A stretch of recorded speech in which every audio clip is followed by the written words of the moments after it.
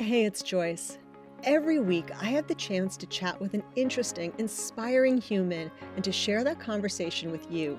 Join me as I walk and talk with entrepreneurs, adventurers, and all sorts of people who are working hard to empower women and make the world a better place. Now listen, this is not some highly polished, formally produced podcast. It's just two humans out for a walk with the chance to learn from each other. So lace up your sneakers, head out the door, and join us. Hey everyone, welcome to today's Walk and Talk. I'm Joyce Schulman, the co-founder and CEO of 99 Walks and Jetty Fitness, and I am joined today by Bonnie Marcus. She is an award-winning entrepreneur, Forbes contributing writer, and an executive coach. In that role, Bonnie assists professional women to successfully navigate the workplace and position and promote themselves to advance their careers.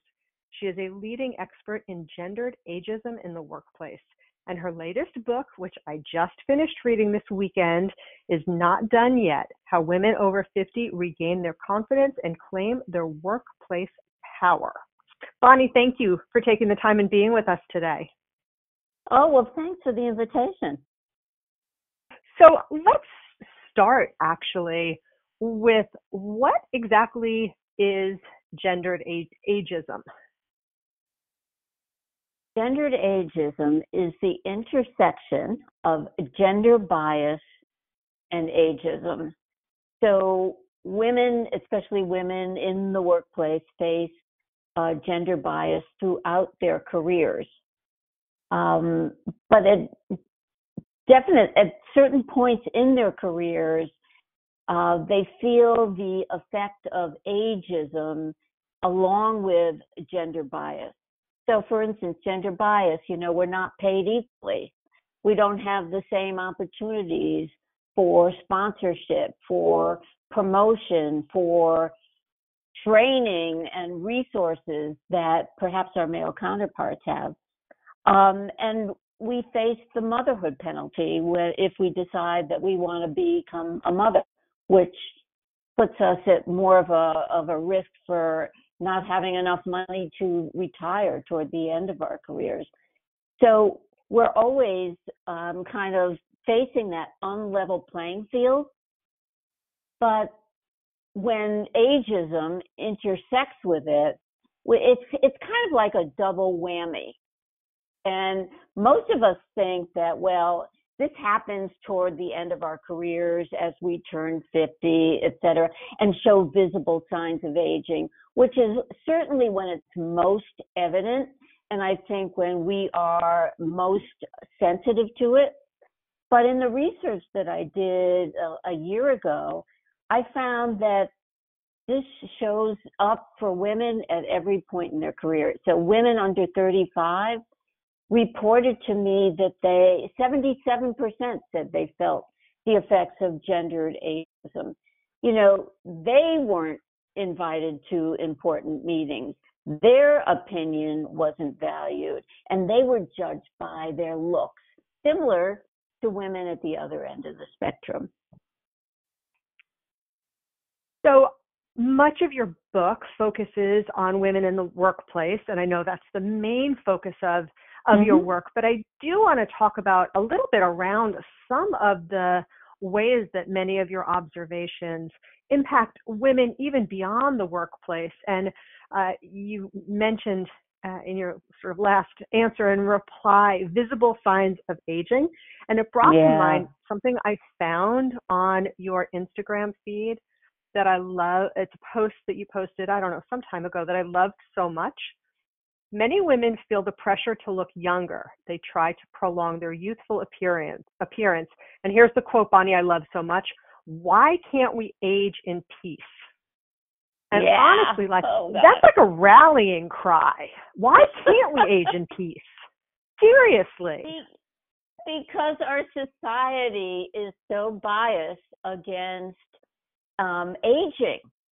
And it especially hits women because the research shows that as women show visible signs of aging, we are viewed as less valuable, less competent which it's incredible, right? So it has everything. It's called lookism.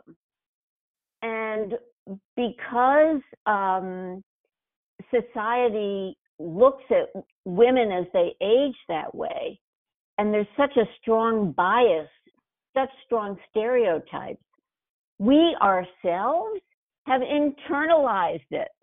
And so we feel the effects of it. We feel we need to look young to be attractive, to find a partner, to get promoted, to, we feel ourselves, and that holds us back.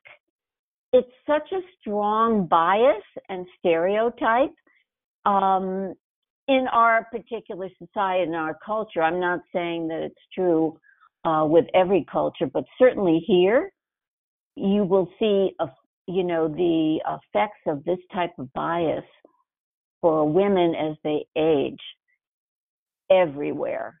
Whether you see it in media, whether you see it in print, you see it, you see it waiting in lines at the bank sometimes, socially, certainly. So, I mean, the effects of it really impact our life in many, many ways. And it is interesting, you alluded to how culturally embedded it is in our culture. And it brings to mind, this is kind of a silly story, but it stayed with me, probably because of all of the reasons that you have articulated. So I was watching a television show a couple of weeks ago, and to make a very long story short, it was an extended Asian family who were dealing together with this sort of crisis. And everybody in the family is talking sort of nonstop and talking over each other until clearly the matriarch of the family, the grandmother, sort of raised her hand, and everybody fell silent and gave her so much attention and respect. And I remember watching this thinking, that doesn't happen around here. We don't respect older women with that level of deference. And I thought, wow, I guess cultures really are different around this. And you can take it to, an extreme where we are actually viewed with disdain. It's not just a lack of respect. We are disrespected. Right. Okay. So I think everybody listening and participating in this conversation has seen that. If they haven't felt it, they've seen it. So the question is, what can we do to fix it? Well, the very first thing we need to do is look within and examine our own limiting beliefs and behaviors around this. Because, when I started to do this research, Joyce, and I started to do interviews, and I came to the realization that it was like holding up a mirror for myself. I am ageist. I have ageist beliefs, right? And somebody would say to me, "Oh, you look so young for your age." And I'd take it as a compliment, and I didn't realize how ageist that is. How am I supposed to look at this age? We definitely have these stereotypes. And so I think it's important to first look within and say, what kind of beliefs do we hold? Certainly, how do we hold ourselves back because we have those beliefs? But also, then we can look outside of ourselves and be much more sensitive and aware of some of the comments and some of the behavior of people around us. And I would say that it's important to call it out, to acknowledge it, so that people, it's like a form of education. When Me Too started, women got more confident to call out what they thought was offensive. A comment made about what they were wearing at work or something or other that they felt was offensive. And that began to build more awareness and gradually change behavior. And I think the same thing needs to happen here, because here's the thing, I'm going to give credit here. I don't think that most people understand that a lot of their behavior and their comments are ageist and can be offensive. So therefore, it becomes our responsibility to let them know, number one, how it makes us feel, and also to let them know that that's biased, that's ageist. It's a funny thing to think about, because I'm reflecting on what you said, with somebody saying, "Wow, you look great for your age," and in order to call, like, the embedded ageism in that is that makes you feel good, right? That's like the internal ageism. And I don't sort of know how you call that out, right? Because what do you say? Like, I suppose you say something like, I don't know. What do you say? Well, I mean, I think, how do you think I'm supposed to look at this age, or, something.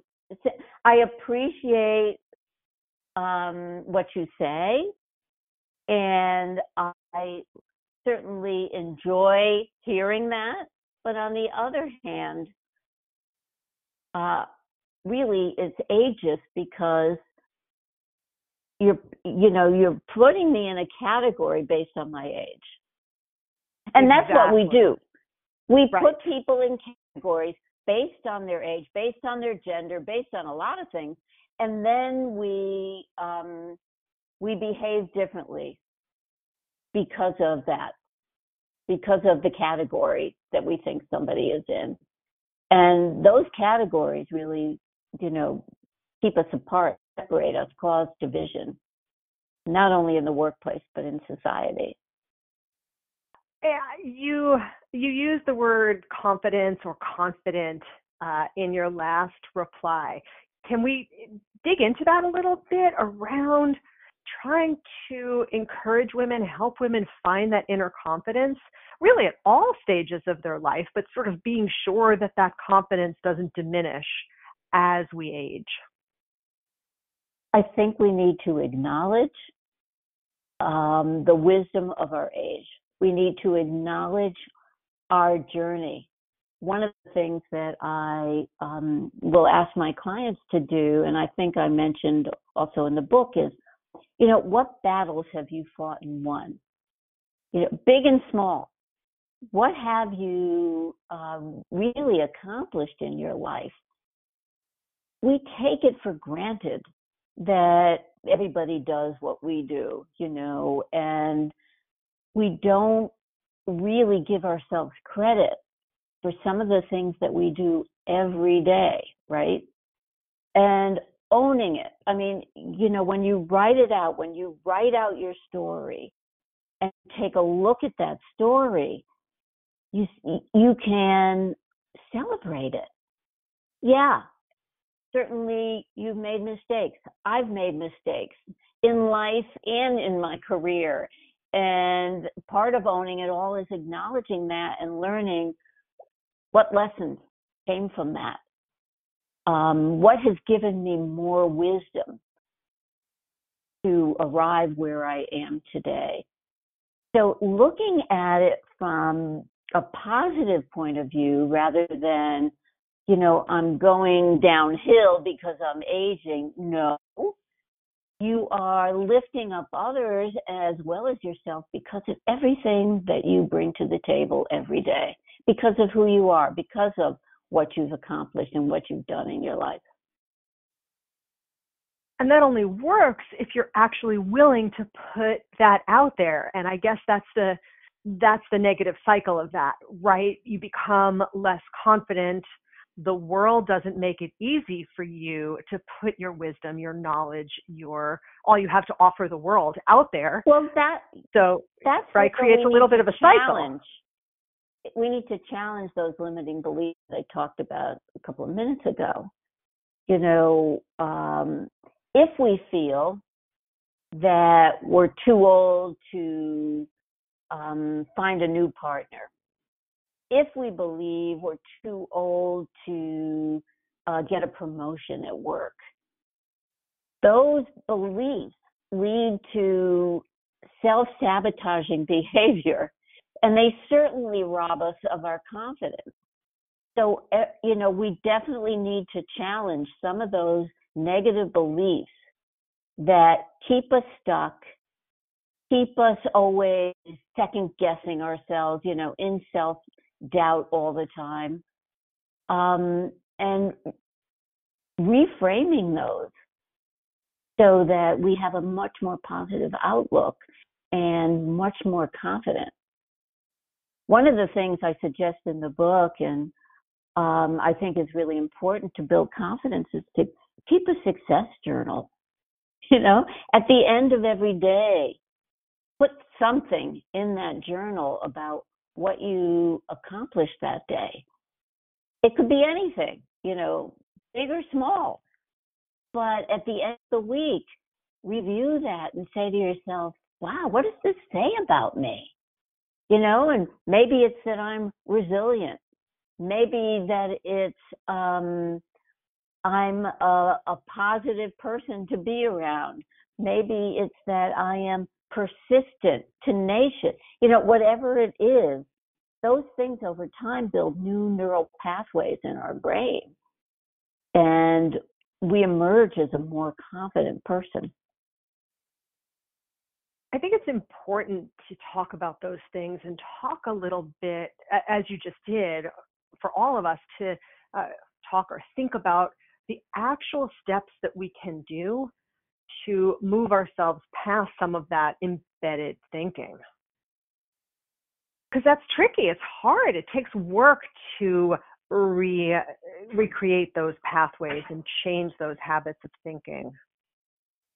It does.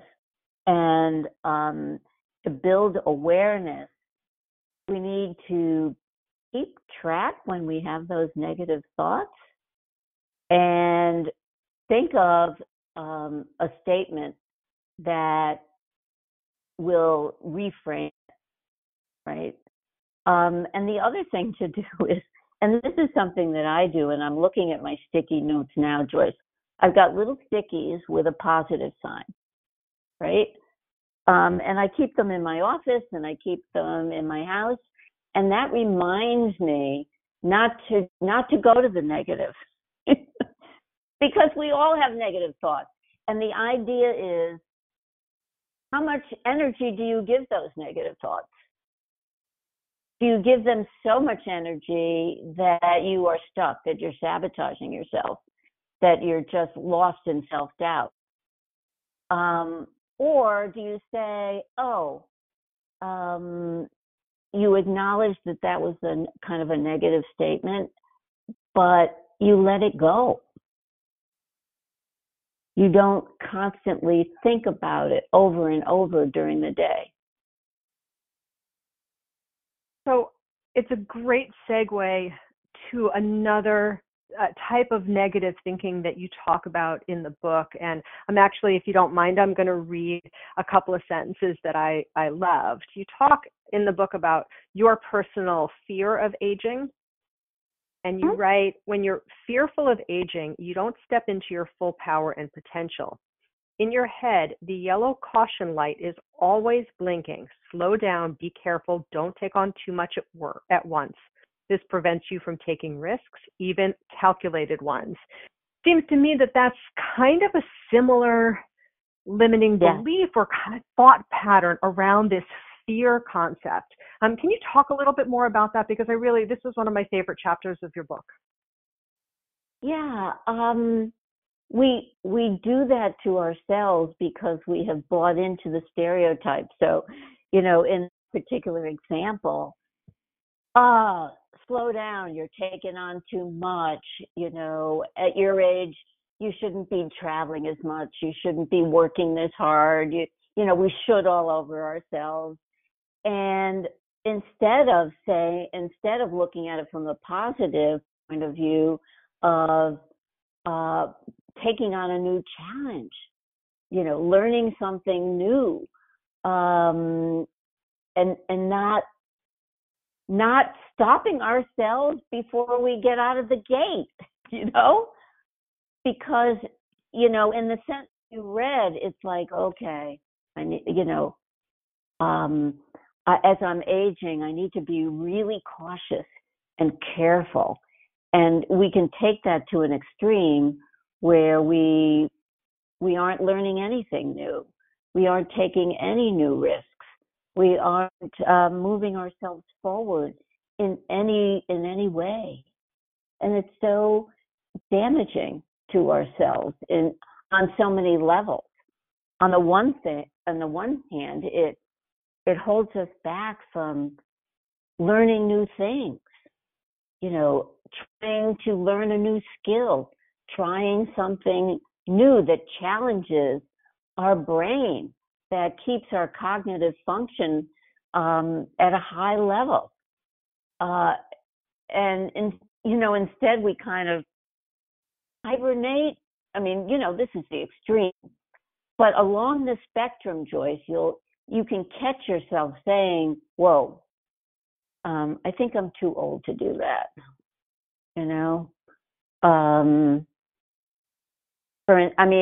and believe me, it's a balance every day.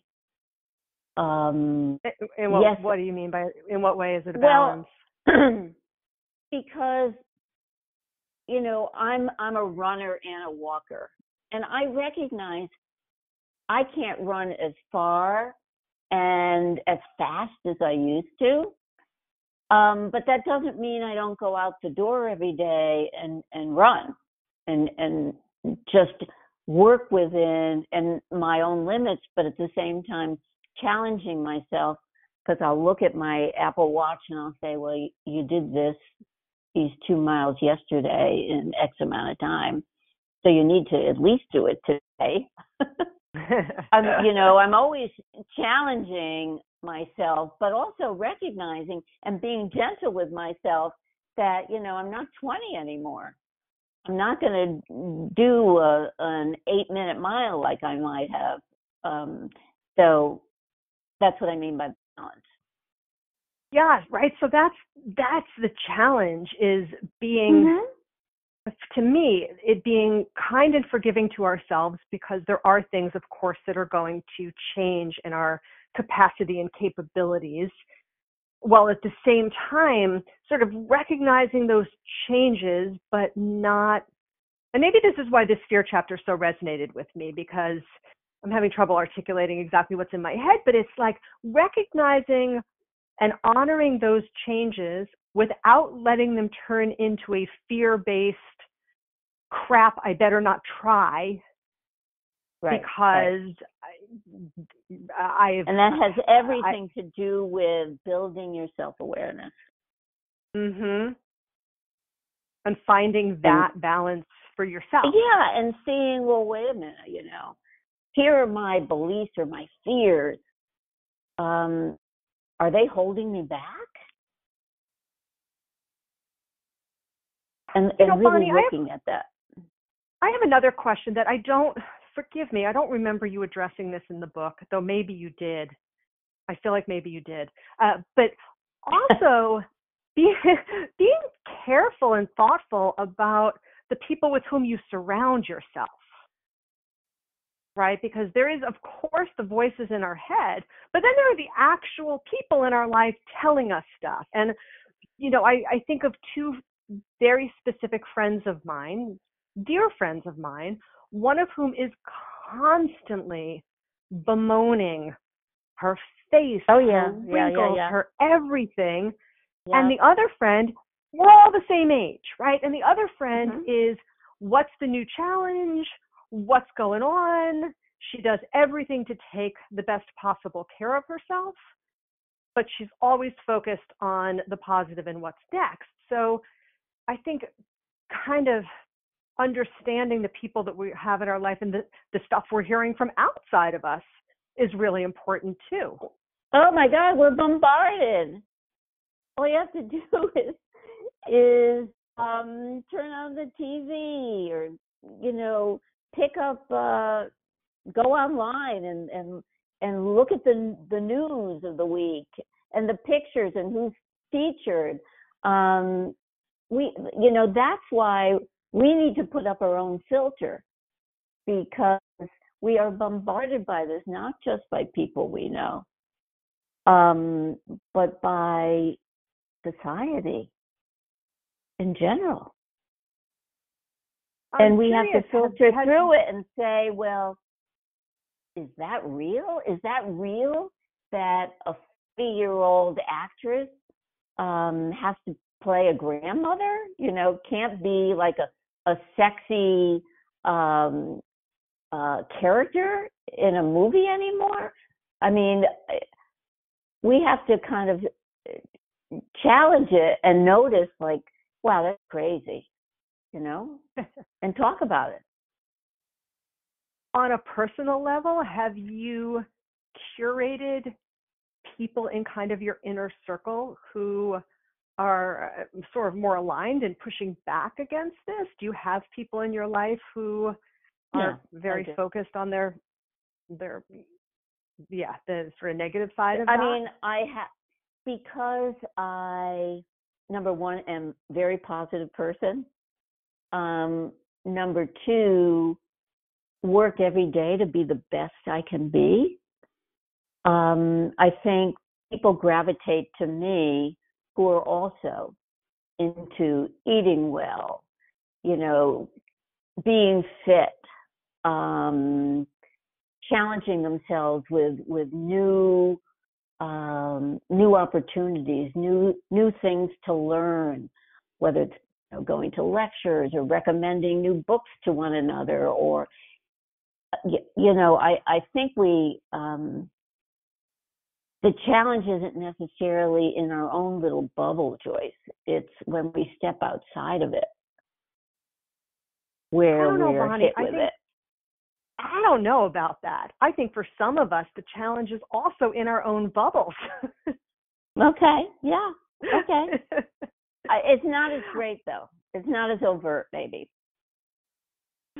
So you host a podcast called Badass Women at Any Age. Talk, if you would, a little bit about how you named it and what you love to do there. Oh, I love the podcast. So much fun.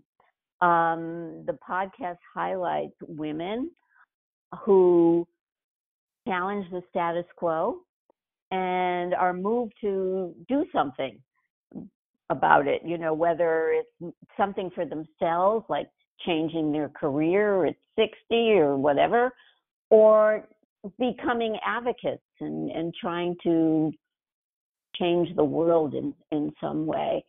And I started writing the book Not Done Yet. The title I had in mind was Badass Women at Any Age. And I started the podcast before I wrote the book. And then I said, I came up with Not Done Yet, which I think is really fantastic. So fantastic that I had to trademark it. It's, a really great title. And I let the badass go. But, the book, the podcast kept going even after the book was published. And it's so much fun to celebrate the journey that women take. And the only scripted question I ask in the podcast, in my interviews, is, how did you arrive where you are today? What's been your personal journey? Because, Joyce, I think that's the inspiration. How have we grown? What have we learned about ourselves? And how does that impact who we are, how we show up in the world today, and perhaps the work that we're doing? It all sort of ties together, because to know and honor your personal story goes hand in hand with almost where we started this conversation around recognizing and honoring the lessons and the wisdom that journey has taught you. Correct. It's all one big puzzle, Bonnie. And it's all the same energy, Joyce. You know, oh yeah, it's like, yeah, I love that. That's right. okay. I think, you know, so the first line in my book is, I'm pissed. You know, that's the first line because I am, because you know, to reach a certain age and feel that you are not valued as much as somebody younger, that you are made to feel invisible at times. You are marginalized, not only at work, but in society in general. After being on the planet for so many years, it really did. It just pissed me off. And I think it's that energy of, okay, you know, I need to fight this within myself and to bring much more awareness and change the narrative as much as I can in our society around gendered ageism. And I think that I was going to say responsibility, that feels too heavy. So let me rephrase that. I think we all have the opportunity to contribute to that improved conversation around it. So thank you for bringing these messages forward, for starting this conversation or having this conversation. Bonnie, if people want to learn more about the work you do, if they want to find the book, Not Done Yet, How Women Over 50 Regain Their Confidence and Claim Workplace Power, where's the best places to find all things Bonnie Marcus? My website is bonniemarksleadership.com, and you can find out information about the podcast. You can apply to be a guest. It's all on my website. All the information about my books, about the articles I've written for Forbes, it's all there. Perfect. And of course, we'll include a link to that in the show notes. So thank you again, Bonnie. I knew we weren't going to get through not even half of all the things that we could talk about. So I thank you for your time today and look forward to connecting in the future. Okay. Thank you so much for this conversation. You can tell I'm pretty passionate about it. Thank you for joining us for today's Walk and Talk. Catch new episodes featuring inspiring guests every week and all the places podcasts live. Until then, I wish you happy trails.